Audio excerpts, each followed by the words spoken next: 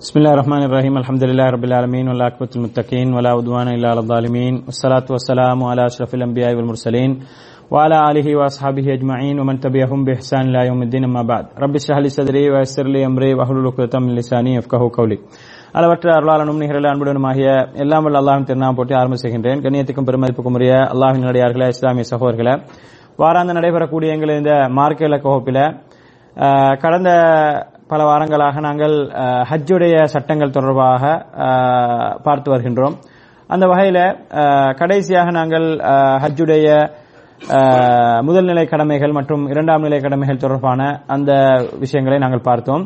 இன்றைய தினம் இன்ஷா அல்லாஹ் ஹஜ்ஜோடு தொடர்பானது என்று மக்களுக்கு மத்தியில் பிரபல்யமாக இருக்கக்கூடிய மதீனாவுக்கு செல்லக்கூடிய மதீனா பயணம் தொடர்பான அந்த விஷயங்களை இன்றைய வகுப்பில் இன்ஷா அல்லாஹ் பார்ப்போம். அன்புக்குரிய சகோதரர்களே, முதலாவதாக இந்த மதீனாவுக்கு நாங்கள் மதீனாவை தரிசிக்கக்கூடிய இந்த பிரயாணத்தை பொறுத்தவரையில இது ஹஜ்ஜுடைய ஒரு ஹஜ்ஜோடு தொடர்புபட்ட அல்லது ஹஜ்ஜுடைய வணக்கங்களோடு மிக பின்னி பிணைந்த ஒன்றாக இது இல்லை என்பதை நாங்கள் முதலாக விளங்கிக் கொள்ள வேண்டும்.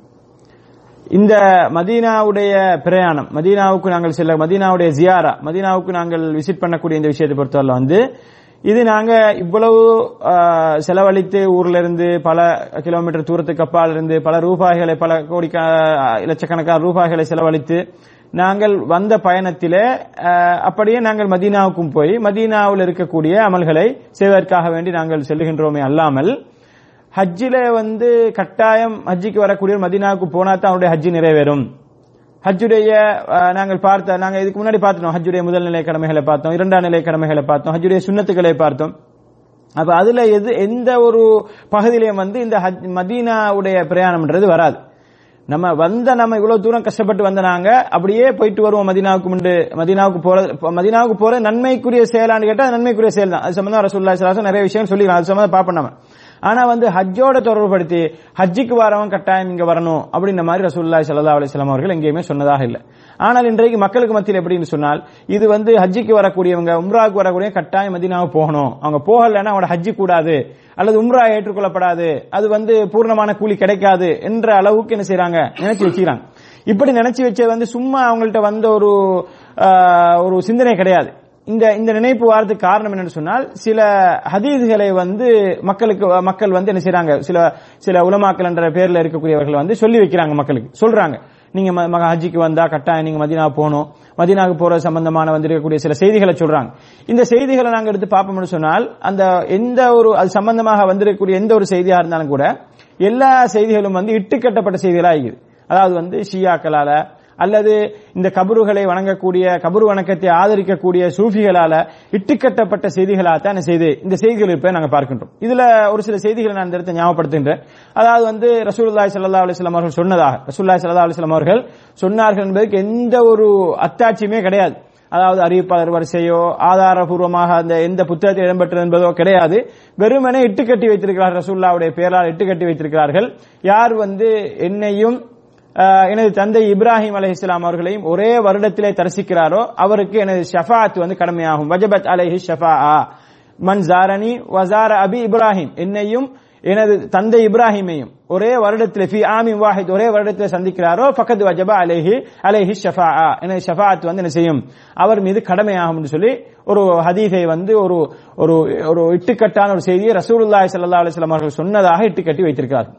அதே நேரத்தில் இன்னும் பல செய்திகளை சொல்கிறார்கள். யார் இப்ராஹிம் அலைஹிஸ்ஸலாம் அவர்களை சந்தித்து ஹஜ்ஜிக்கு யார் மன் ஹஜ்ஜ வலம் யஸுர்னி, யார் ஹஜ்ஜி செய்து என்னை ஜியாரத்து பண்ணவில்லையோ ஃபகத் ஜஃபானி, அவர் என்ன செஞ்சிட்டாரு, என்னை நோவினைப்படுத்தி விட்டார். யார் ஹஜ்ஜிக்கு ஹஜ்ஜ முடிச்சிட்டு என்னை ஜியாரத்து பண்ணலையோ அவர் என்னை நோவடித்து விட்டார்.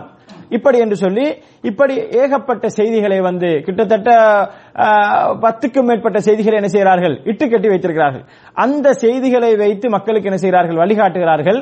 என்ன, நீங்கள் ஹஜ்ஜிக்கு போனால் உம்ராவுக்கு போனால் மதீனாவுக்கு போக வேண்டும், மதீனாவுக்கு போற கட்டாயம், மதீனாவுக்கு போய்த்தா தான் உங்களோட ஹஜ்ஜிக்கு உம்ராவுக்கு சம்பூர்ணமான கூலி கிடைக்கும் என்ற மாதிரி இந்த மாதிரி இட்டுக்கட்டப்பட்ட செய்திகளை ரசூலுல்லாஹி ஸல்லல்லாஹு அலைஹி வஸல்லம் அவர்களுக்கு எந்த ஒரு சம்பந்தமும் இல்லாத செய்திகளை மக்களுக்கு மத்தியிலே சொல்லி இப்படியான ஒரு மிகப்பெரிய ஒரு வியாபாரத்தை செய்கிறார்கள். அன்புக்குரிய சகோதரர்களே, இப்படிப்பட்டவர்கள் இந்த செய்தியை தூக்கி பிடித்து, இந்த மாதிரியான செய்திகளை தூக்கி பிடித்து சொல்லுவதற்கு காரணம் என்ன சொன்னால், அவர்களுடைய அவர்கள் அந்த செய்யக்கூடிய அந்த முகவர் நிலையங்களோட அந்த ஹஜ்ஜி உம்ரா இது நடவடிக்கைகளை செய்கிறார்கள். அந்த செய்யக்கூடிய அந்த அவர்கள் வந்து அவருடைய பொருளீட்டலுக்காக வேண்டி அவருடைய வியாபாரத்தை இன்னும் அதிகப்படுத்திக் கொள்வதற்காக வேண்டித்தான் இந்த மாதிரியான ஒரு நடவடிக்கையில் ஈடுபடுகிறார்கள். அல்லாமல் இதை வந்து இதற்கு மார்க்க சாயம் பூசுவது என்பது மிக ஒரு மோசமான ஒரு நிலைப்பாடு என்பதை நாங்கள் விளங்கிக் கொள்ள வேண்டும். ஆனால் இந்த செய்திகளை நம்பாமல் ஒரு மனிதர் வந்து என்ன செய்யறாரு, நாங்கள் இவ்வளவு தூரம் வந்தது மதீனாவுக்கும் போவோம், மதீனாவுக்கு போறது ஒரு மார்க்கமாக்கப்பட்ட சில செயல், மார்க்கமாக்கப்பட்ட ஒரு அமலாக இருக்கின்றது, அங்கே போய் சில அமல்கள் இருக்கின்றன, மஸ்ஜித் நபவியிலே தொழுவது மிகச் சிறந்த ஒரு அமலாக இருக்கின்றது, ஏனைய குபா பள்ளி வாயிலே போய் தொழுவது, அதே நேரம் உஹது யுத்தம் நடந்த இடத்தை போய் தரிசிப்பது, பக்கி மையவாடியை போய் தரிசிப்பது, இந்த மாதிரியான செயல்களை செய்வதற்காக ஒரு மனிதர் மதீனாவுக்கு போறார் என்று சொன்னால் அது எந்த குற்றமும் ஆகாது. அப்ப இந்த ஹதீஸ்களின் அடிப்படையில் வந்து ஒருவர் மதீனாவுக்கு போகக்கூடாத முடிவுக்கு நாங்கள் வர முடியாது. ஒருவர் மதீனாவுக்கு போகக்கூடாது, ஹஜ்ஜி போனா நேரா திரும்பிடணும் ஊருக்கு, உம்ராவுக்கு போனா நேரா ஊருக்கு திரும்பிடணும் அப்படின்னு முடிவுக்கு வர முடியாது. ஆனால் ஹஜ்ஜோ உம்ராவை வந்து மதீனாவுக்கு போனா தான் அது வந்து சம்பூர்ணமாகும், ஹஜ்ஜோ உம்ராவை ஏற்றுக்கொள்ளப்படும், மதீனாவுக்கு போனா தான் அது ஏற்றுக்கொள்ளப்படும் என்று நம்ம நினைக்கிறோம் சொன்னால் அது வந்து என்ன பிழையானது. ஆனால் தாராளமாக என்ன செய்யலாம், நம்மளுக்கு போகலாம், மதீனாவுக்கு தாராளமாக போகலாம் என்பதை நாங்கள் நினைக்கணும். மதீனாவுக்கு போவது தொடர்பாக ரசூலுல்லாஹி ஸல்லல்லாஹு அலைஹி வஸல்லம் அவர்கள் சொல்லக்கூடிய செய்தி புகாரி முஸ்லிமில் பதிவு செய்யப்பட்டது. மிக பிரபல்யமான ஒரு செய்தி. ரசூலுல்லாஹி ஸல்லல்லாஹு அலைஹி வஸல்லம் சொல்லும் பொழுது 3 பள்ளிவாசல்களை குறிப்பிடுறாங்க. லா தஷுத்துர் ரிஹால இல்லா இலா ஸலாசத்தி மசாஜித். 3 பள்ளிவாசல்களை தவிர வேற எந்த பள்ளிவாசலுக்கும் நீங்க அமல் செய்கின்ற நோக்கத்தோடு நீங்கள் என்ன செய்ய முடியாது, ஒரு பிரயாணம் செல்ல முடியாது. ஒரு பிரயாணம் போய்த்து நான் வந்து ஒரு ஊர்ல உள்ள ஒரு பள்ளியை சொல்லி, உதாரணத்துக்கு ஈராக்கில் இருக்கக்கூடிய ஒரு பள்ளியோ அல்லது துருக்கியில் இருக்கக்கூடிய ஒரு பள்ளியோ அல்லது வேற ஏதாவது ஒரு பிரதேசத்தில் இருக்கக்கூடிய ஒரு பள்ளிவாசலை சொல்லி இந்த பள்ளிவாசலுக்கு சென்று நான் அங்கே அமல் செய்ய போகின்றேன், அங்கே நான் தொழப் போகின்றேன், அங்கே நான் குர்ஆன் ஓத போகின்றேன், அங்கே நான் திக்ர் செய்ய போகின்றேன், அல்லது நோன்பு காலங்களில் அங்கே சென்று நான் இத்திகாஃப் இருக்க போகின்றேன், அப்படி ஒரு பள்ளிவாசலை சொல்லி அந்த பள்ளிவாசலுக்கு என்ன செய்ய முடியாது, ஒரு முஸ்லீம் பிரயாணம் மேற்கொள்ள முடியாது. அவருக்கு எந்த பள்ளிவாயில் கிட்ட இருக்கின்றதோ, எந்த பள்ளிவாயிலுக்கு அவர் போறது வசதியா இருக்கின்றதோ அந்த பள்ளிவாயில போய் என்ன செய்யணும், அவருடைய அமல்களை செய்ய வேண்டும். இல்லாமல் அவர் தூர இருக்கக்கூடிய ஒரு பள்ளிவாசலுக்கு அப்படி ஒரு பிரயாணம் மேற்கொண்டு போக முடியாது. ஆனால் ரசூலுல்லாஹி ஸல்லல்லாஹு அலைஹி வஸல்லம் 3 பள்ளிவாசல்களை தவிரன்னு சொன்னாங்க. 3 பள்ளிவாசல் தவிர மற்ற எந்த பள்ளிவாசலுக்கு நீங்க இபாதத் செய்யக்கூடிய நோக்கத்தில் போக முடியாது. அது என்ன 3 பள்ளிவாசல் சொன்னால், அல் மஸ்ஜிதுல் ஹராம், காபத்துல்லா இருக்கக்கூடிய மஸ்ஜிதுல் ஹராம், வல் மஸ்ஜிதுல் அக்ஸா, அதாவது பைத்துல் முகத்தஸ் என்று சொல்லப்படக்கூடிய பலஸ்தீனில் இருக்கக்கூடிய மஸ்ஜிதுல் அக்ஸா, வ மஸ்ஜிதி ஹாதா, எனது பள்ளிவாசல் சொல்லி ரசூலுல்லாஹி ஸல்லல்லாஹு அலைஹி வஸல்லம் அவர்கள் ரசூலுல்லாஹ்வுடைய பள்ளிவாசல் சொல்றாங்க. அப்ப ரசூலுல்லாஹி ஸல்லல்லாஹு அலைஹி வஸல்லம் அவருடைய பள்ளிவாயிலையும் ரசூலுல்லாஹி ஸல்லல்லாஹு அலைஹி வஸல்லம் இந்த ஹதீஸிலே வந்து நீங்கள் பிரயாணம் மேற்கொண்டு அங்கே போய் அமல் செய்வதற்கு அனுமதிக்கப்பட்ட அந்த 3 பள்ளிவாயில்கள்ல மஸ்ஜித் நபவியையும் ரசூலுல்லாஹி ஸல்லல்லாஹு அலைஹி வஸல்லம் அவர்கள் குறிப்பிட்ட காரணத்தினால வந்து அந்த பள்ளிவாயிலுக்கு நாங்க போய் இபாதத் செய்வதில் எந்த ஒரு குற்றமும் கிடையாது, அது மார்க்கெட்டில் வரவேற்கப்பட்டிருக்கின்றது, அதற்கு நன்மை பதியப்படும் என்பதனை நாங்கள் முதலாவதாக விளங்கிக் கொள்ள வேண்டும். அன்புக்குரிய சகோதரர்களே, அடுத்ததாக இந்த பள்ளிவாசலுக்கு போறதால் உள்ள நன்மையை பற்றி ரசூலுல்லாஹி ஸல்லல்லாஹு அலைஹி வஸல்லம் சொல்லும் பொழுது, இந்த பள்ளிவாயில போய் நீங்க தொழக்கூடிய ஒரு தொழுகை வந்து ஏனைய பள்ளிவாயில தொழுவதை விட 1000 மடங்கு சிறந்தது. ஸலாத்தும் ஃபீ மஸ்ஜிதி ஹாதா கைரும் மின் அல்ஃபி ஸலாத்தின் ஃபீமா சிவாஹு. அதாவது வேற பள்ளிகளில் தொழுவதை விட 1000 மடங்கு இந்த பள்ளியில தொழுவது, ரசூலுல்லாஹ்வுடைய பள்ளியில தொழுவது சிறந்ததுன்னு சொன்னாங்க. ஆனால் இல்லா மஸ்ஜிதல் ஹராம், மக்காவில் இருக்கக்கூடிய காபத்துல்லா அமையப்பட்டிருக்கக்கூடிய மஸ்ஜிதுல் ஹராத்தை தவிர அங்கே தொழுவது வந்து 1,00,000 மடங்கு நன்மை, அங்கே தொழுவது 1,00,000 மடங்கு நன்மை. ஆனால் ஏனைய பள்ளி வாயில்களை விட மஸ்ஜிது நபவியிலே தொழுவது வந்து 1000 மடங்கு நன்மை என்று சொல்லி ரசூலுல்லாஹி ஸல்லல்லாஹு அலைஹி வஸல்லம் அவர்கள் சொன்ன செய்தி மிகவும் பிரபல்யமான செய்தி. இது வந்து புகாரி முஸ்லிம் போன்ற கிரந்தங்களிலே பதிவு செய்யப்பட்டிருப்பதை பார்க்கிறோம். அன்புக்குரிய சகோதரர்களே, இப்படி 1000 மடங்கு ஒரு தொழுகை தொழுதால் 1000 மடங்கு நன்மை என்று ரசூலுல்லாஹி ஸல்லல்லாஹு அலைஹி வஸல்லம் அவர்கள் சொன்ன இவ்வளவு பிரபல்யமான செய்தி இருந்தும் கூட மக்களுக்கு மத்தியில மஸ்ஜிது நபவியில தொழுதால் 50,000 மடங்கு நன்மை என்று சொல்லியும், மஸ்ஜிதுல் அக்ஸாவில தொழுதால் 10,000 மடங்கு 5,000 மடங்கு நன்மை என்று சொல்லியும், மஸ்ஜிதுல் ஹராம்ல தொழுதால் 1,00,000 மடங்கு ஏற்றுக்கொள்றாங்க. ஆனால் மஸ்ஜித் நபவியில 50,000 10,000 இப்படி என்ன சொல்றாங்க, இப்படியான கருத்துக்கள் நிலவுவதை நாங்கள் பார்க்கின்றோம். ஆனால் இந்த மாதிரியான கருத்துக்களுக்கு எந்த ஒரு ஆதாரமும் கிடையாது. மிக தெளிவாக ஹதீஸில் வந்திருப்பதுதான், அதாவது மஸ்ஜிதுல் ஹராம் என்று சொல்லக்கூடிய காபத்துல்லாவுடைய மக்காவில் இருக்கக்கூடிய பள்ளியில் நாங்கள் தொழுதால் 1,00,000 மடங்கு நன்மை. அது வந்து பள்ளிக்கு மாத்திரமல்ல, ஹரமுடைய அந்த எல்லைக்கே சொல்லப்படுகின்றது. அது வந்து மஸ்ஜித் ஹராம் என்று சொல்றது வந்து தற்போது இருக்கக்கூடிய பள்ளிக்கு மாத்திரமல்ல, ரசூலுல்லாஹி ஸல்லல்லாஹு அலைஹி வஸல்லம் காலத்து அந்த அளவுக்கு இருந்திருக்கு அந்த பள்ளிவாசல் பெருப்பிக்கப்படுகின்றது, அது விசாலமாக்கப்படுகின்றது, அது மறுமை நாள் வரைக்கும் விசாலமாக்கப்பட்டுக் கொண்டிருக்கும். அப்ப மஸ்ஜிதுல் ஹராம் என்று சொல்றது வந்து பொதுவாக ஹரம் எல்லையில நீங்க எந்த ஒரு பள்ளிவாசல் நீங்க தொழுதாலும் கூட அந்த 1,00,000 மடங்கு நன்மை என்பதை உலமாக்கள் ஏகோபித்த அடிப்படையில் அங்கீகரித்திருக்கிறார்கள். 1,00,000 மடங்கு நன்மை. அதனால மஸ்ஜித் நபவி என்று சொல்றது வந்து ரசூலுல்லாஹ்வுடைய மஸ்ஜித் நபவி. இது வந்து மதீனாவுடைய ஹரம் எல்லைக்கு பொதுவாக வராது. மதீனாவுடைய ஹரம் எல்லையில் நீங்க எங்க தொழுதாலும் 1000 மடங்கு வராது. ஆனால் மஸ்ஜித் நபவியை நீங்க தொழணும். அந்த 4 சுவருக்கு உள்ள மஸ்ஜித் நபவிக்குள் நீங்க தொழுதால் அந்த நன்மை கிடைக்கும். 1000 மடங்கு நன்மைன்னு சொன்னாங்க. அதே நேரம் மஸ்ஜித் அக்ஸா பொறுத்தவரை 500 மடங்கு நன்மைன்னு சொல்லி ரசூலுல்லாஹி ஸல்லல்லாஹு அலைஹி வஸல்லம் அவர்கள் சொன்னதை நாங்கள் பார்க்கின்றோம். அன்புக்குரிய சகோதரர்களே, இப்படி ஒரு மனிதர் வந்து மஸ்ஜித் நபவிக்கு வாரார் என்று சொன்னால், மதீனாவுக்கு வாரார் என்று சொன்னால், இவர் மஸ்ஜித் நபவிக்கு முதலாவது போறது இவருக்கு என்ன செய்து சுன்னத்தாக்கப்படுகின்றது என்று சொன்னால், இவருடைய நோக்கம் என்னவா இருக்கும் சொன்னால், நான் அல்லாஹ்வுடைய தூதர் ஸல்லல்லாஹு அலைஹி வஸல்லம் அவர்களுடைய மஸ்ஜிதுக்கு சென்று அமல் செய்வதற்காக நான் செல்கின்றேன், மஸ்ஜித் நபவிக்கு சென்று அமல் செய்வதற்காக நான் செல்கின்றேன் என்ற நோக்கம் தான் மதீனாவுக்கு ஒருவருக்கு இருக்க வேண்டும். அது அல்லாமல் நான் வந்து ரசூலுல்லாஹி ஸல்லல்லாஹு அலைஹி வஸல்லம் அவருடைய கபரை ஜியாரத் பண்ண போகின்றேன், ஏனைய கபர்களை ஜியாரத் பண்ண இந்த நோக்கம் இருக்கக்கூடாது. மதீனாவுக்கு வருவதற்கு மிக முக்கியமாக இருக்க வேண்டிய நோக்கம் என்று சொன்னால், அவருடைய எண்ணம் எப்படியா இருக்கும் என்று சொன்னால், மஸ்ஜித் நபவிக்கு சென்று நான் அமல் செய்ய போகின்ற எண்ணத்தில் அவர் வர வேண்டும். இப்படி மஸ்ஜித் நபவிக்கு வரார் வந்து எல்லா பள்ளிகளுக்கும் போன்று அவர் மஸ்ஜித் நபவிக்குள்ள போறதுக்கு முன்னாடி உது எடுத்து சுத்தமாகிக் கொண்டு அவர் வலது காலை முன்வைத்து பிஸ்மில்லாஹ் வஸ்ஸலாத்து வஸ்ஸலாமு அலா ரசூலில்லாஹ் அல்லாஹ் மிஃப்தஹ் லி அப்வாப ரஹ்மதிக என்ற துஆவை ஓதிக்கொண்டு மஸ்ஜித் நபவிக்குள்ள சென்று மஸ்ஜித் நபவியில எந்த பகுதியில் வேணாலும் என்ன செய்யலாம், அவருக்கு தொழலாம். எந்த பகுதியில் தொழுதாலும் அவருக்கு இந்த 1000 மடங்கு நன்மை என்பது கிடைக்கும்.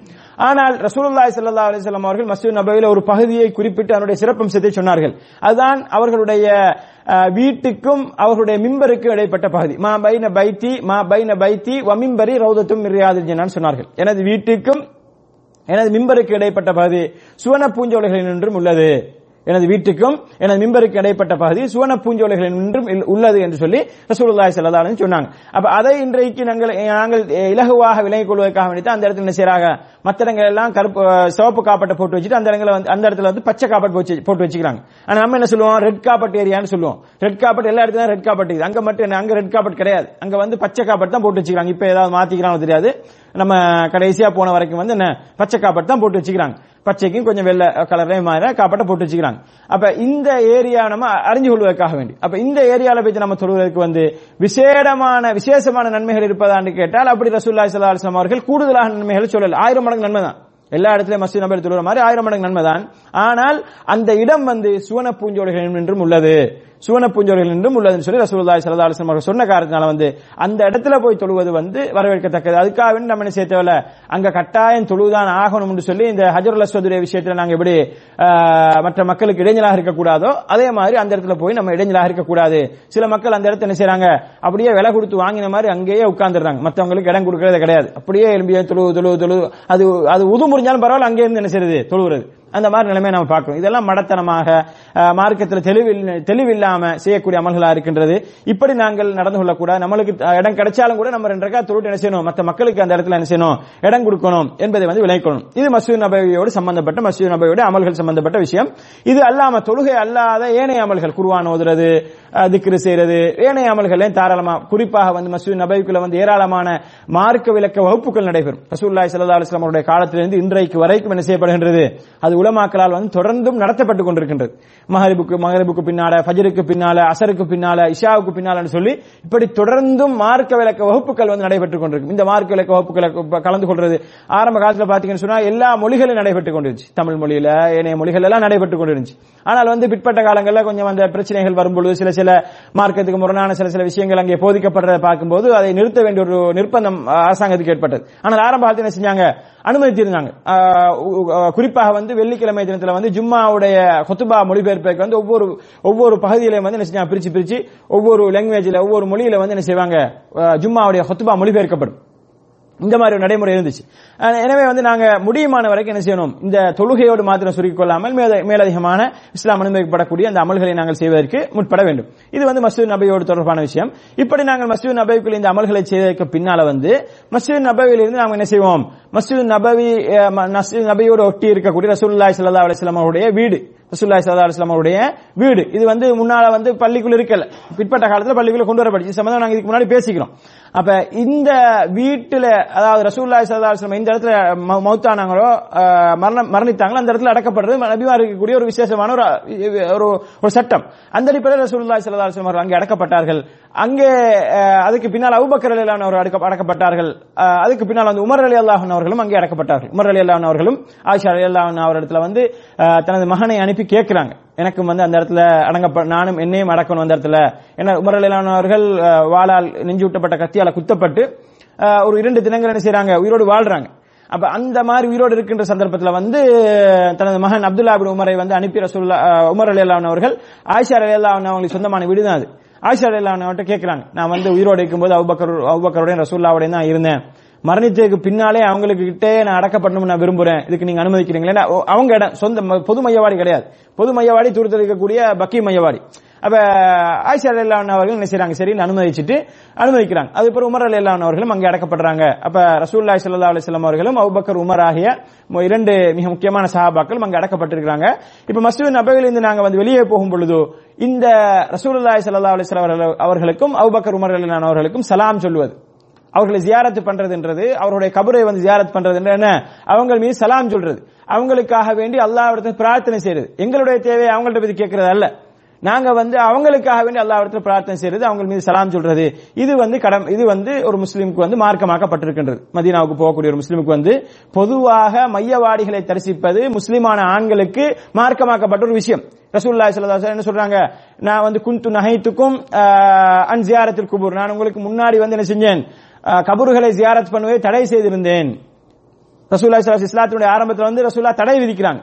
தடை வைத்துட்டு பிறகு சொல்றாங்க வந்து நான் வந்து என்ன செய்றேன், உங்களுக்கு வந்து அனுமதிக்கிறேன், ஃபஸூருஹா, நீங்கள் ஜியாரத் பண்ணுங்கள், அதை நீங்கள் வந்து தரிசியுங்கள், ஃபஇன்னஹா துதக்கிருல் ஆখিরা, அது என்ன செய்யும், உங்களுக்கு வந்து மறுமையை ஞாபகப்படுத்தும்னு சொல்றாங்க. அப்ப மறுமையை ஞாபகப்படுத்துவது, மரணத்தை பற்றி சிந்திப்பது, கபருடைய வாழ்க்கையை பற்றி சிந்திப்பது, மறுமையில எனக்கு என்ன மாதிரியான ஒரு நிலைமை ஏற்படும் என்பதை சிந்திப்பதுதான் இந்த கபறுகளை ஜியாரத் பண்ணுவதனுடைய, கபறுகளை தரிசிப்பதனுடைய நோக்கமாக இருக்க வேண்டுமே அல்லாமல் கபறுகளில் இருக்கக்கூடியவர்களுக்கு அவர்களிடம் சென்று எங்களை தேவையை கேட்பது நோக்கமாக இருக்கக்கூடாது. இது வந்து மிகவும் மோசமான, அந்த கபரில் அடங்கப்பட்டிருப்பவர்களை அல்லாஹ்வுடைய தரத்துக்கு உயர்த்தக்கூடிய மோசமான இணை வைத்தலுக்கு எங்களை இட்டு செல்லும் என்பதை வந்து நாங்கள் என்ன செய்யணும், மிக தெளிவாக விளக்கணும். எனவே மஸ்ஜித் நபவியில இருக்கக்கூடிய, மஸ்ஜித் நபவிக்கு உள்ளாக இப்பொழுது இருக்கக்கூடிய அந்த ரசூலுல்லாஹி ஸல்லல்லாஹு அலைஹி வஸல்லம் அவர்கள் மீது அபூபக்கர் உமர் ரலியல்லாஹு அன்ஹு அவர்கள் மீது சலாம் சொல்லிட்டு நாங்கள் அப்படி வெளியானோம்னு சொன்னால், அடுத்ததாக என்ன செய்வோம், நாங்கள் வந்து நேரா அப்படி வெளியாயிட்டோம்னு சொன்னால் பக்கி மையவாடி, பக்கி அல் கர்கத் என்று சொல்லப்படும் இந்த மையவாடி. ஹதீஸ்ல வந்திருக்கக்கூடிய பேர் வந்து என்ன, பக்கி அல் கர்கத். பக்கின்னு சொல்றது இடத்துக்கு சொல்றது, கர்கத்ன்றது ஒரு வகையான முள்ளு செடி வந்து இருந்துச்சு பக்கி மையவாடில, அதிகமான செடிகள் இருந்துச்சு, அதனால பக்கி அல் கர்கத்னு சொல்லப்படும். ஆனால் நமது சமுதாயத்தில் வந்து ஜன்னத்துல் பக்கின்னு சொல்லுவாங்க, ஜன்னத்துல் பக்கின்னு சொல்லுவாங்க. மதீனாவில் உள்ள மையவாடிக்கு, மக்கால் உள்ள மையவாடிக்கு ஜன்னத்துல் மஅலான்னு சொல்லுவாங்க, ஜன்னத்துல் மஅலான்னு சொல்லி. ஆனால் இந்த ஜென்னா என்ற பெயரை வந்து, ஜென்னா என்ற இந்த சொல்லை வந்து இந்த கபருஸ்தானத்தோடு, கபரு மையவாடியோடு இணைக்கின்ற இந்த விஷயத்தை பொறுத்தவரை வந்து உலமாக்கள் இதுக்கு என்ன செய்றாங்க, தடை விதிக்கிறாங்க. இப்படி நம்ம என்ன செய்ய முடியாது, இணைக்க முடியாது. அதாவது வந்து நம்ம அப்படி இணைப்பதற்கு ரசூலுல்லாஹி ஸல்லல்லாஹு அலைஹி வஸல்லம் அவர்கள் முதலாவது வழிகாட்டல. ரெண்டாவது வந்து அப்படி இணைக்கிறதுக்கு வந்து அங்க வந்து இருக்கிறவங்க எல்லாரும் வந்து மூமினானவர்கள் என்பது என்று நாங்க எடுக்க முடியாது. அங்கே அடக்கப்பட்டிருங்க எல்லாரும், இப்ப மதீனாவிலேயோ மக்காவிலேயோ அந்த மையவாடியில. ஏன்னா ஆரம்ப காலத்துல வந்து நிறைய முனாஃபிக்குகள் இருந்தாங்க. அப்ப அந்த முனாஃபிக்குகள் அங்க அடக்கப்பட்டிருக்கிறாங்க, முனாஃபிக்குகளும் அங்கே அடக்கப்பட்டு அவங்க ஈமானை, அதாவது குஃப்ரை மறைத்துக் கொண்டு, இறை நிராகரிப்பை மறைத்துக் கொண்டு முஸ்லீமாக சமூகத்து மத்தியில் வாழ்ந்து கொண்டிருந்தவங்க. அப்ப அவங்களையும் அங்க அடக்கப்பட்டிருக்கு. எனவே வந்து அங்க இருக்கக்கூடியவங்க எல்லாரும் வந்து முஸ்லிம்கள், மூமின்கள் என்று சொல்லி நாங்க என்ன செய்ய முடியாது, ஜன்னத்துல் பக்கி என்ற அந்த வார்த்தை பிரயோகத்தை பயன்படுத்தக்கூடாது. பக்கி என்று சொல்லி தான் சொல்லணும், பக்கி மையவாடி. அந்த பக்கி மையவாடிக்கு, அந்த இதுக்கு பக்கி அல் கர்கத்னு சொல்லக்கூடிய மையவாடிக்கு போறது வந்து என்ன செய்து, ஒரு முஸ்லிமுக்கு வந்து மார்க்கமாக்கப்பட்டிருக்கின்றது. அங்கே சென்று சாதாரண மையவாடிகளை போன்று அந்த மையவாடிலும் சென்று என்ன செய்யறது, அங்க இருக்கக்கூடியவர்களுக்கு சலாம் சொல்றது. அந்த சலாத்தை பொறுத்த ரசூலுல்லாஹி ஸல்லல்லாஹு அலைஹி வஸல்லம் ஒரு துஆவுடைய அடிப்படையில் எங்களுக்கு கட்டி தந்தாங்க. அப்படி அஸ்ஸலாமு அலைக்கும் அஹ்லத் தியார் மினல் முஃமினீன வல் முஸ்லிமீன் வ இன்னா இன்ஷா அல்லாஹு பிக்கும் லாஹிகூன் நஸ்அலுல்லாஹ லனா வ லகுமுல் ஆஃபியா. அதாவது அஸ்ஸலாமு அலைக்கும் அஹ்லத் தியார் மினல் முஃமினீன வல் முஸ்லிமீன், மூமினான முஸ்லிம்களான இங்கே அடக்கம் செய்யப்பட்டிருப்ப உங்கள் மீது அல்லாஹ்வுடைய சாந்தியின் சமாதானம் உண்டாகட்டும். அஸ்ஸலாமு அலைக்கும் அஹ்லத் தியார் மினல் முஃமினீன வல் முஸ்லிமீன் வ இன்னா இன்ஷா அல்லாஹு பிக்கும் லாஹிகூன், நாங்களும் உங்களோடு வந்து சேர்ந்து கொள்வோம். நாங்க இங்க ஈக்க போறதில்லை, இந்த உலகத்துல வந்து தொடர்ந்தும் இருப்பதற்கு நாங்கள் வந்தவர்கள் அல்ல, நீங்க எங்களை விட்டு போயிட்டீங்க, நாங்களும் உங்களோட வந்து சேர்ந்து கொள்வோம். வைன்னா இன்ஷா அல்லாஹ் பிக்கும் லாஹிகூன் நஸ்அலுல்லாஹ லனா வ லகுமுல் ஆஃபியா, எங்களுக்கும் உங்களுக்குமாக அல்லாஹ்விடத்தில் நாங்க என்ன செய்றோம், பாவ மன்னிப்பை கேட்கின்றோம். எங்களுடைய பாவத்தை மன்னிக்கணும் அல்லாஹ் தஆலா, உங்களுடைய பாவத்தை மன்னிக்கணும். நீங்க வந்து எங்களுடைய பாவத்தை மன்னிக்க முடியாது, நீங்க வந்து எங்களை வந்து அல்லாஹ்விடத்தில் நெருக்கி வைக்க முடியாது. அப்ப இதுதான் ரசூலுல்லாஹி ஸல்லல்லாஹு அலைஹி வஸல்லம் அவர்கள் எங்களுக்கு மையவாடிகளுக்கு செல்லும் பொழுது கேட்பதற்காக வேண்டி கற்று தந்த பிரார்த்தனையாக இருக்கின்றது. இதே பிரார்த்தனையை தான் நாங்க என்ன செய்யணும், உஹதுடைய களம், உஹது யுத்தம் நடைபெற்ற அந்த இடத்துக்கு நாங்கள் சென்றாலும் கூட அங்கே என்ன செய்யப்பட்டிருக்கிறார்கள், சஹாபாக்கள் அடக்கம் செய்யப்பட்டிருக்கிறார்கள். கிட்டத்தட்ட 70 சஹாபாக்கள் அந்த உஹது யுத்தத்தில் ஷஹீதாக்கப்பட்டு, அதில் சிலர் மதீனாவுக்கு கொண்டு வரப்பட்டு பக்கி மையவாடியிலும், சிலர் வந்து அங்கேயே அடக்கம் செய்யப்பட்டார்கள். இப்படி அந்த உஹதுடைய அந்த மையவாடிக்கு நாங்கள் சென்றாலும் கூட இதே துஆவை அஸ்ஸலாமு அலைக்கும் அஹ்லத் தியார் மினல் முஃமினீன வல் முஸ்லிமீன் வ இன்னா இன்ஷாஅல்லாஹ் பிக்கும் லாஹிகுன் அஸ்ஸலல்லாஹு லனா வ லக்குமுல் ஆஃபியான்னு சொல்லி இந்த பிரார்த்தனை நாங்கள் கேட்டுக்கொள்ளணும். அன்புக்குரிய சகோதரர்களே, இது இன்னொரு மிக முக்கியமான விஷயம். இந்த பக்கி மையவாடியை பொறுத்தவரை வந்து நாங்கள் இப்போது பார்க்கக்கூடிய இந்த பக்கி மையவாடி என்பது இது வந்து இதே மாதிரியான அமைப்புல வந்து இன்றைக்கு ஒரு கிட்டத்தட்ட ஒரு 90 வருஷங்களுக்கு முன்னால் இதே மாதிரி இருக்கல. 1925ஆம் ஆண்டுக்கு முன்னால வந்து, அதாவது உஸ்மானிய ஆட்சி காலத்துல, உஸ்மானிய கிலாபத்து முடிவதற்கு முன்னால இருந்த அமைப்பை நீங்க பாத்தீங்கன்னு சொன்னால் மிக மோசமான ஒரு அமைப்பு இருந்துச்சு. முழுமையாக அங்க எப்படி இருந்துன்னு சொன்னால் அந்த போட்டோகள் எல்லாம் இப்ப உங்களுக்கு பார்க்கலாம். முழுமையாக அங்கே வந்து என்ன செய்யப்பட்டிருந்துச்சு, எல்லா அந்த ஜனாசாக்களுக்கு அந்த கபறுகளுக்கு மேல் வந்து பள்ளிகள் போன்ற அமைப்பில் பெரிய பெரிய குப்பாக்களை கட்டி வைத்து வெளிப்படையாக இணை வைக்கப்படக்கூடிய ஒரு இடமாக, கபறுகள் வெளிப்படையாக வணங்கப்படக்கூடிய ஒரு இடமாகத்தான் அந்த பக்கி மையவாடி காணப்பட்டது. அந்த போட்டோக்கள் இப்பயும் கூட இருக்குது. 1925ஆம் ஆண்டுக்கு முன்னாடி பக்கி மையவாடி நீங்க கூகுள்ல கூட நீங்க சர்ச் பண்ணி பாத்தீங்கன்னா அந்த போட்டோஸ் எல்லாம் வரும். அப்ப அந்த அளவுக்கு மோசமாக வணங்கப்பட்டு கொண்டிருந்தது. ஏனால் அங்க மிக முக்கியமான சஹாபாக்கள் வணங்கப்பட்டிருக்கிறாங்க. ஃபாத்திமா ரலியல்லாஹு அன்ஹா அவங்க வணங்கப்பட்டிருக்கிறாங்க. அதே மாதிரி உஸ்மான் ரலியல்லாஹு அன்ஹு அவர்கள் வணங்கப்பட்டிருக்கிறாங்க. ஆயிஷா ரலியல்லாஹு அன்ஹா, ரசூலுல்லாஹ்வுடைய மனைவிமார்கள், அதிகமான மனைவிமார்கள், இப்படி நிறைய சஹாபாக்கள் வந்து அந்த பக்கி மையவாடியில் வணங்கப்பட்டிருக்கிறாங்க. அப்ப இவங்களுடைய கபறுகளை வந்து அடையாளப்படுத்தி அதிலே வந்து பெரிய பெரிய பள்ளிகள் போன்ற அமைப்பில் கட்டி அதை வந்து வணங்கப்படக்கூடிய ஒரு இடமாக அது காணப்பட்டது. பிற்பட்ட காலத்திலே அந்த 1925க்கு பின்னால வந்த இந்த மலிக் அப்துல் அசீஸ் அவருடைய ஆட்சி காலத்தில் வந்து என்ன செய்றாரு, அல்லாஹ் தஆலா அவருக்கு ரஹ்மத் செய்ய வேண்டும், அவை அனைத்தையுமே வந்து அப்படி நிர்மூலமாக்கி, என்ன சொன்னால் இது இஸ்லாத்துடைய அடிப்படைக்கு மாற்றமானது. இஸ்லாம் வந்து அதற்காக வேண்டிய, அதாவது கபறுகள் வணங்கப்படுவது இஸ்லாம் ஒருபோதும் அனுமதிக்கவில்லை. ரசூலுல்லாஹி ஸல்லல்லாஹு அலைஹி வஸல்லம் தங்களது கடைசி நிமிடத்திலே, கடைசி அந்த நேரத்தில் கூட ரசூலுல்லாஹி ஸல்லல்லாஹு அலைஹி வஸல்லம் என்ன செய்றாங்க, இதைத்தான் சொல்றாங்க, கபறுகளை நீங்க வணங்கிறாதீங்க, கபறுகள் வந்து வணங்கப்படக்கூடாது, எனது கபரை நீங்க வணங்கக்கூடிய இடமா ஆக்கிறாதீங்கன்னு சொல்லி ரசூலுல்லாஹி ஸல்லல்லாஹு அலைஹி வஸல்லம் அவர்கள் மிக கடுமையாக இருந்தார்கள் என்ற காரணத்தால் வந்து என்ன செய்றார்கள், இதை வந்து முழுமையாக தரைமட்டமாக்கி ரசூலுல்லாஹி ஸல்லல்லாஹு அலைஹி வஸல்லம் அவர்கள் எப்படி கபறுகள் இருக்க வேண்டும் விரும்பினார்கள் அப்படி என்ன செய்றார்கள், அந்த கபறுகளை வைத்திருக்கக்கூடிய ஒரு நிலைமை நாங்கள் பார்க்கின்றோம். இது வந்து பக்கியோடு சம்பந்தப்பட்ட விஷயம். இப்ப மதீனாவுக்கு போறவருக்கு வந்து முதலாவது மஸ்ஜித் நபவிக்கு போயிட்டு தொழுகிறது, இரண்டாவது வந்து பக்கி மையவாடிக்கு போறது, மூன்றாவது வந்து உஹதுக்கு போறது, மூன்றாவது வந்து உஹது மையவாடிக்கு போறது, அங்கே வந்து அடங்கப்பட்டிருக்கக்கூடிய அந்த உஹது மையவாடி போறது. இதை பற்றி ரசூலுல்லாஹி ஸல்லல்லாஹு அலைஹி வஸல்லம் அவர்கள் உஹதை பற்றி நிறைய ஹதீஸ்களை சொல்லிக்கிறாங்க. உஹது மலையை பற்றி சொல்லிக்கிறாங்க. உஹது மலையுடைய அளவு உங்களுக்கு என்ன செய்ய நன்மை கிடைக்கும்னு சொல்லிக்கிறாங்க. ஜனாசா தொழுகையில் ஒருவர் கலந்து கொண்டால், ஜனாசாவுடைய விஷயங்களை கலந்து கொண்டு, ஜனாசா அடக்கம் செய்யப்படும் வரைக்கும் கலந்து கொண்டால் உங்களுக்கு 2 கீராத் நன்மை சொன்னாங்க. கீராத்னு சொன்னால் என்ன கேட்ட நேரத்தில் உஹது மலை அளவுன்னு சொல்லி ரசூலுல்லாஹி ஸல்லல்லாஹு அலைஹி வஸல்லம் அவர்கள் காட்டினார்கள். கிப்லா திசைக்கு எதிர் திசையில் இருக்கக்கூடியது, கிப்லா திசைக்கு எதிர் திசையில் இருக்கக்கூடிய மலைதான். இப்போ 26ஆம் கேட் அந்த மாதிரி மலைக்கு ஃபஹத் கேட்டால் நீங்க வெளியாகி போனீங்கன்னு சொன்னால் நேரா ஒரு 4 கிலோமீட்டர் கிட்டத்தட்ட நேரா போனால் என்ன செய்யும், அந்த உஹது மலை அடிவாரம் வரும். அந்த உஹது மலை அடிவாரத்தில் என்ன செஞ்சு இஸ்லாத்தினுடைய வரலாற்று 2வது யுத்தம் என்று சொல்லப்படக்கூடிய ஹிஜ்ரி 3ஆம் ஆண்டு உஹது யுத்தம் நடைபெற்றது. இந்த மலையை பற்றி ரசூலுல்லாஹி ஸல்லல்லாஹு அலைஹி வஸல்லம் நிறைய ஹதீஸ்ல சொல்லிக்கிறாங்க. நரகத்தை பற்றி சொல்லும் பொழுது, நரகத்தில் வேதனை கொடுக்கப்படுகின்ற மலக்குகளை பத்தி எல்லாம் சொல்லும் பொழுது இந்த மலையை எப்படி சொல்லிக்கிறாங்க. ஒரு மிக தெளிவாக ஒரு ஹதீஸ் சொல்றாங்க, வந்து புகாரில வரக்கூடிய ஒரு ஹதீஸ் 2889ஆம் இலக்கத்தில், முஸ்லிம் 1365ஆம் இலக்கத்தில் பதிவு செய்யப்பட்ட ஹதீஸ் சொல்றாங்க, ஹாதா ஜபலுன் யுஹிப்புனா வ நுஹிப்புஹு, இது ஒரு மலையாக இருக்கின்றது, இந்த மலையை வந்து நாங்கள் விரும்புகின்றோம், அதுவும் எங்களை விரும்புகின்றன்னு சொன்னாங்க. மலை, இது வந்து மலை, இந்த மலையை வந்து நாங்கள் விரும்புகின்றோம், அந்த மலையும் எங்களை விரும்புகின்றதுன்னு சொல்லி ரசூலுல்லாஹி ஸல்லல்லாஹு அலைஹி வஸல்லம் சொன்னாங்க. என்ன ரசூலுல்லாஹி ஸல்லல்லாஹு அலைஹி வஸல்லம் அவர்களுக்கு மரம் சலாம் சொல்லி இருக்கின்றது, கற்கள் சலாம் சொல்லி இருக்கின்றது, இந்த மாதிரியான விஷயங்கள் நாங்க பார்க்கிறோம். இதெல்லாம் நடைபெற்ற விஷயம். அப்ப மலை என்று சொன்னாலும் கூட அதுக்கு உணர்வு இருக்கின்றது, அதுவும் வளர்ச்சி அடையும், அதுக்கு என்ன அல்லாஹ் தஆலா அதையும் அல்லாஹ்வுடைய படைப்பது. அப்ப அதனுடைய உணர்வை ரசூலுல்லாஹி ஸல்லல்லாஹு அலைஹி வஸல்லம் வெளிப்படுத்துறாங்க, அது எங்களை விரும்புகின்றது, நாங்களும் அதை விரும்புகின்றோம்னு சொல்லிக்கிறாங்க. அப்ப இந்த அடிப்படையில் வந்து இந்த மலை அடிவாரத்தில் என்ன செய்யப்பட்டுச்சு, அந்த யுத்தம் நடைபெற்றது. அந்த யுத்தத்தில் ஷஹீதாக்கப்பட்ட பல சஹாபாக்கள், குறிப்பாக ஹம்ஸா ரலியல்லாஹு அன்ஹு அவர்கள், ரசூலுல்லாஹ்வுடைய சாச்சா, அதே நேரம் முஸ்அப் இப்னு உமைர் ரலியல்லாஹு அன்ஹு அவர்கள், அதே நேரம் அப்துல்லாஹ் இப்னு ஜஹஷ் ரலியல்லாஹு அன்ஹு அவர்கள், அனஸ் இப்னு நதர், சஅத் இப்னு ரபி, அப்துல்லாஹ் இப்னு ஹராம், இப்படி என்று சொல்லி பல சஹாபாக்கள், பிரபல்யமான சஹாபாக்கள் என்ன செய்றாங்க, அந்த யுத்தத்தில் வந்து ஷஹீதாக்கப்படுறாங்க. அவங்க அதிகமானவர்கள் வந்து என்ன செய்றாங்க, ஹம்ஸா ரலியல்லாஹு அன்ஹு அவர்கள் போன்றவர்கள், ஹம்ஸா ரலியல்லாஹு அன்ஹு அவர்கள், முஸ்அப் ரலியல்லாஹு அன்ஹு அவர்கள் எல்லாம் என்ன செய்றாங்க, அங்கே அடக்கம் செய்யப்படுறாங்க. அப்ப அங்க அடக்கம் செய்யப்பட்டதுக்காக ரசூலுல்லாஹி ஸல்லல்லாஹு அலைஹி வஸல்லம் அவர்கள் என்ன செய்வாங்க, தனக்கு நேரம் கிடைக்கும் போதெல்லாம் என்ன செய்வாங்க, அந்த இடத்துக்கு போய் வந்து அவங்களுக்காக பிரார்த்தனை செய்வாங்க. அவங்க இஸ்லாத்துக்கு அவனை செய்து சேவை ஹம்சா ரலியல்லாஹு அன்ஹு அவர்கள் இப்படி அல்லாஹ்வுடைய மார்க்கத்துக்காக வேண்டி மிக முதலாவதாக தியாகம் செய்தவர்கள். அசதுல்லா, அல்லாஹ்வுடைய சிங்கம் என்று சொல்லி வர்ணிக்கப்பட்ட ஒரு சஹாபி தான் ஹம்சா ரலியல்லாஹு அன்ஹு அவர்கள். அப்ப அந்த ஹம்சா ரலியல்லாஹு அன்ஹு அவருடைய பிரிவு ரசூலுல்லாஹ்வுக்கு மிக கஷ்டமா இருந்தது. அப்ப அடிக்கடி என்ன செய்வாங்க, டைம் கிடைக்கும் போதெல்லாம் போய் என்ன செய்வாங்க, அவங்களுக்கான துஆ செய்வாங்க. அவங்கள்ட்ட எங்கட தேவையை கேட்கறதல்ல, அவங்களுக்கான துஆ செய்வாங்க. முஸ்தபர் ரலியல்லாஹு அன்ஹு அவர்கள் மதீனாவுக்கு முதலாவது வந்த சஹாபி, மதீனாவுக்கு ரசூலுல்லாஹ்வுடைய தூதராக வந்தவர். அப்ப அவர் இஸ்லாத்துக்காக செய்த சேவைகள் இதையெல்லாம் நினைத்து என்ன செய்வாங்க, ரசூலுல்லாஹி ஸல்லல்லாஹு அலைஹி வஸல்லம் அவர்கள் அவங்களுக்கான துஆ செய்வாங்க.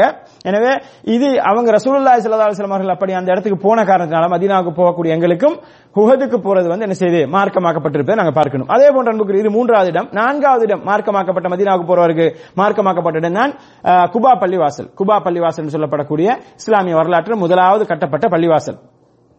இந்த பள்ளிவாசல் ரசூலுல்லாஹி ஸல்லல்லாஹு அலைஹி வஸல்லம் கட்டுறாங்க. ரசூலுல்லாஹி ஸல்லல்லாஹு அலைஹி வஸல்லம் மதீனாவுக்கு போன நேரம் முதலாவது கிடைக்கிற இடம் அந்த குபா இருக்கக்கூடிய இடம் தான். அந்த இடத்துல ரசூலுல்லாஹி ஸல்லல்லாஹு அலைஹி வஸல்லம் கிட்டத்தட்ட ஒரு 5-6 நாட்கள் தங்குறாங்க.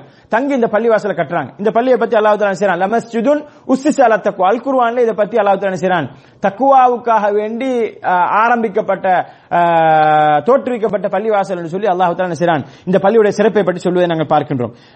இதே ரசூலுல்லாஹி ஸல்லல்லாஹு அலைஹி வஸல்லம் அவர்கள் சஹாபாக்கள் செய்து கட்டுறாங்க. கட்டிட்டு ரசூலுல்லாஹி ஸல்லல்லாஹு அலைஹி வஸல்லம் மதீனாவுக்குள்ள வந்து மதீனாவுல மஸ்ஜித் நபவி அதுக்கு பிறகு தான் கட்டுறாங்க. அப்ப ரசூலுல்லாஹி ஸல்லல்லாஹு அலைஹி வஸல்லம் அவர்கள் கட்டின முதலாவது பள்ளி எதுன்னு சொன்னா மஸ்ஜித் நபவி அல்ல. முதலாவது பள்ளி மஸ்ஜித் குபா, இரண்டாவது பள்ளி தான் மஸ்ஜித் நபவி என்பதை விளக்கணும். இப்ப இந்த முதலாவது பள்ளியாக இருக்கின்ற காரணத்தால் இந்த பள்ளியை ரசூலுல்லாஹி ஸல்லல்லாஹு அலைஹி வஸல்லம் என்ன செய்யல, மறக்கல. இந்த பள்ளி வாசலுக்கு என்ன செய்றாங்க, நேரம் கிடைக்கும் போதுதான் ரசூலுல்லாஹி ஸல்லல்லாஹு அலைஹி வஸல்லம் அவர்கள் போகக்கூடியவங்களா இருந்தாங்க. ரசூலுல்லாஹி ஸல்லல்லாஹு அலைஹி வஸல்லம் அவர்கள் எப்படி ஒவ்வொரு சனிக்கிழமையும் என்ன செய்வாங்க, கான நபி ஸல்லல்லாஹு அலைஹி வஸல்லம் யாதி மஸ்ஜித குபா குல்ல சப்தின் மாஷியன் வராகிபா. ஒவ்வொரு சனிக்கிழமையும் சில பொழுதுகள்ல நடந்தவர்களாகவும் சில பொழுதுகள்ல என்ன செய்வாங்க, வாகனத்தில் ஏறியவர்களாகவும் குபா பள்ளி வாசலுக்கு ரசூலுல்லாஹி ஸல்லல்லாஹு அலைஹி வஸல்லம் அவர்கள் வரக்கூடியவர்களாக இருந்தார்கள் என்று புகாரில் 1193 இலக்கத்திலும் முஸ்லிமில் 1399 இலக்கத்திலும் பதிவு செய்யப்பட்டிருப்பதை பார்க்கிறோம். அதே போன்று வேறு சில அறிவிப்புகள் எப்படி கான ரசூலுல்லாஹி ஸல்லல்லாஹு அலைஹி வஸல்லம் யாதி மஸ்ஜித் குபா ராகிபன் வமாஷியா ஃபயுஸல்லி ஃபீஹி ரக்அத்தைன். அங்கே ரசூலுல்லாஹி ஸல்லல்லாஹு அலைஹி வஸல்லம் மஸ்ஜித் குபாவுக்கு என்ன செய்வாங்க, 2 ரக்காத் தொழக்கூடியவங்களா இருந்தாங்க. அப்படி என்ற செய்திகளை பார்க்கிறோம். அதனால திருமதியில 324 இலக்கத்தில் பதிவு செய்யப்பட்ட ஒரு செய்தியில ரசூலுல்லாஹி ஸல்லல்லாஹு அலைஹி வஸல்லம் சொல்றாங்க, அஸ்ஸலாத்து ஃபீ மஸ்ஜித் குபா கஉம்ரா. நீங்க மஸ்ஜித் குபால தொழக்கூடிய ஒரு தொழுகை ஒரு உம்ராவுக்கு சமனானமாகும் அப்படின்னு சொல்றாங்க. நசாயில 699 இலக்கத்தில் பதிவு செய்யப்பட்ட இன்னும் ஒரு செய்தியில சொல்றாங்க, மன் ஹரஜ ஹத்தா யாத்தி ஹாதல் மஸ்ஜித, அதாவது மஸ்ஜித் குபா மஸ்ஜிதுக்கு யார் உங்க வீட்டில இருந்து உது எடுத்தவராக வெளிக்கிளம்பி இந்த பள்ளிக்கு வருவாரோ, ஃபஸல்லா ஃபீஹி, அதுல தொழுவாரோ, கான லஹு அத்ரி உம்ரா, அதுல ஒரு தொழுகை தொழுதால் அது அவருக்கு உம்ரா செய்ததற்கு சமனாகும் என்று சொல்லி நசாயிலே 699 இலக்கத்தில் பதிவு செய்யப்பட்ட செய்தியில சொல்றாங்க. இந்த செய்தியை இமாம் அல்பானி ரஹ்மத்துல்லாஹி அவர்கள் கூட சஹீஹ் என்று சொல்லியிருக்காங்க. எனவே அன்புக்குரிய சகோதரர்களே, இந்த மஸ்ஜித் குபால வைத்து ஒரு தொழுகை தொழுவது என்பது ஒரு உம்ராவுக்கு சமனான நன்மையை பெற்று தரக்கூடியது. தொழுகை கட்டாயம் 2 ரக்காத் சுன்னத்து தான் தொழணுமான்னு கேட்டா அது கிடையாது.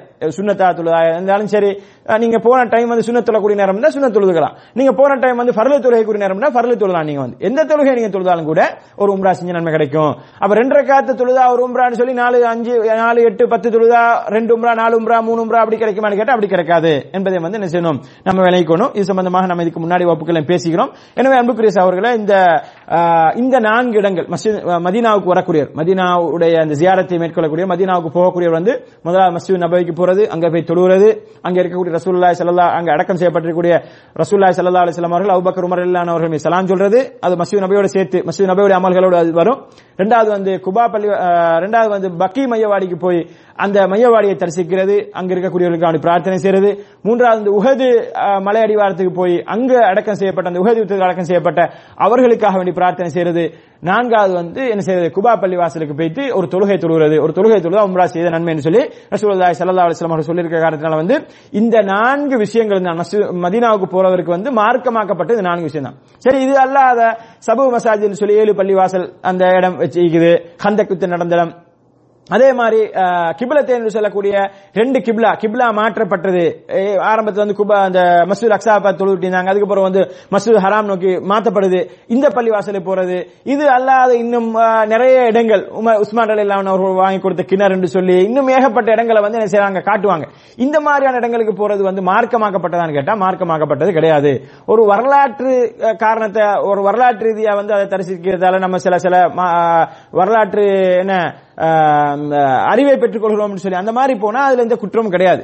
அந்த மாதிரி போற நேரத்தில் வந்து அந்த பள்ளி வாசல்கள் போனா பள்ளிக்குரிய காணிக்கிற 2 ரக்காத் தொழலாம். ஆனா அது அல்லாம என்ன செய்ய முடியாது, அந்த இடத்துக்கு போறதும் மார்க்கமாக்கப்பட்டிருக்கின்றது என்று சொல்லி இந்த 4 இடங்கள் தவிர்ந்த ஏனைய இடங்களுக்கு நாங்கள் என்ன செய்யக்கூடாது, அப்படி போகக்கூடாது. அப்படி போறது வந்து மார்க்கமாக்கப்படவில்லை என்பதை வந்து நாங்கள் இதில் தெரிந்து கொள்ள வேண்டும். எனவே எல்லாம் வல்ல அல்லாஹ் தஆலா மதீனாவுக்கு செல்லக்கூடிய நாங்கள் அது ஹஜ்ஜுக்கு போனாலும் சரி, உம்ராவுக்கு போனாலும் சரி, அல்லது ஹஜ்ஜுக்கு உம்ராவுக்கு போய் தான் மதீனா போகணும்ன்றது அல்ல. நீங்க ஹஜ்ஜுக்கு உம்ரா போகாம நீங்க என்ன செய்யலாம், இங்க இருந்து நேரடியா மதீனா போகலாம். நீங்க ஹஜ்ஜுக்கு உம்ராவுக்கு போகாம இங்க இருந்து நேரடியா நான் என்ன செய்றேன், மதீனாவுக்கு போறேன், மதீனா ஜியாரத்துக்கு போயிட்டு வர போறேன், மதீனா பள்ளியில போய் தொழ போறேன் அப்படின்னு தொழ போற நோக்கம் தான். ஜியாரான்னு சொல்றது வந்து தரிசிக்கிறது, மதீனாவை கபர்களை தரிசிக்கிற நோக்கம் கிடையாது. அதாவது வந்து மதீனாவை தரிசிக்கிற நோக்கம், மதீனா பள்ளியை தரிசிக்கிற நோக்கத்துல போய் மதீனா பள்ளியில அமல் செய்யற நோக்கத்துல போய் அதுக்கு பின்னால் என்ன செய்யலாம், அங்க இருக்கக்கூடிய கபர்களை தரிசித்துட்டு அதுக்கு பின்னால குபா பள்ளி வாசலை போறது, இந்த மாதிரியான இந்த அமல்களை செய்யறதுல வந்து எந்த ஒரு குற்றம் கிடையாது என்பதை நாங்கள் விளங்கிக் கொள்ளணும். எனவே எல்லாம் வல்ல அல்லாஹ் தஆலா இஸ்லாமிய மார்க்கத்தில் வந்து காட்டப்பட்டிருக்கக்கூடிய இந்த வரம்புகளை நாங்கள் பேணி அதன் அடிப்படையில் எங்களுடைய அமல்களை அமைத்துக் கொள்வதற்கு எனக்கும் உங்களுக்கு தௌஃபீக் செய்வானாக. ஹாதா மா இந்தி வல்லில் இந்தல்லாஹ் அஸ்தக்ஃபிருஹு இன்னஹு வல் கஃபூருர் ரஹீம்.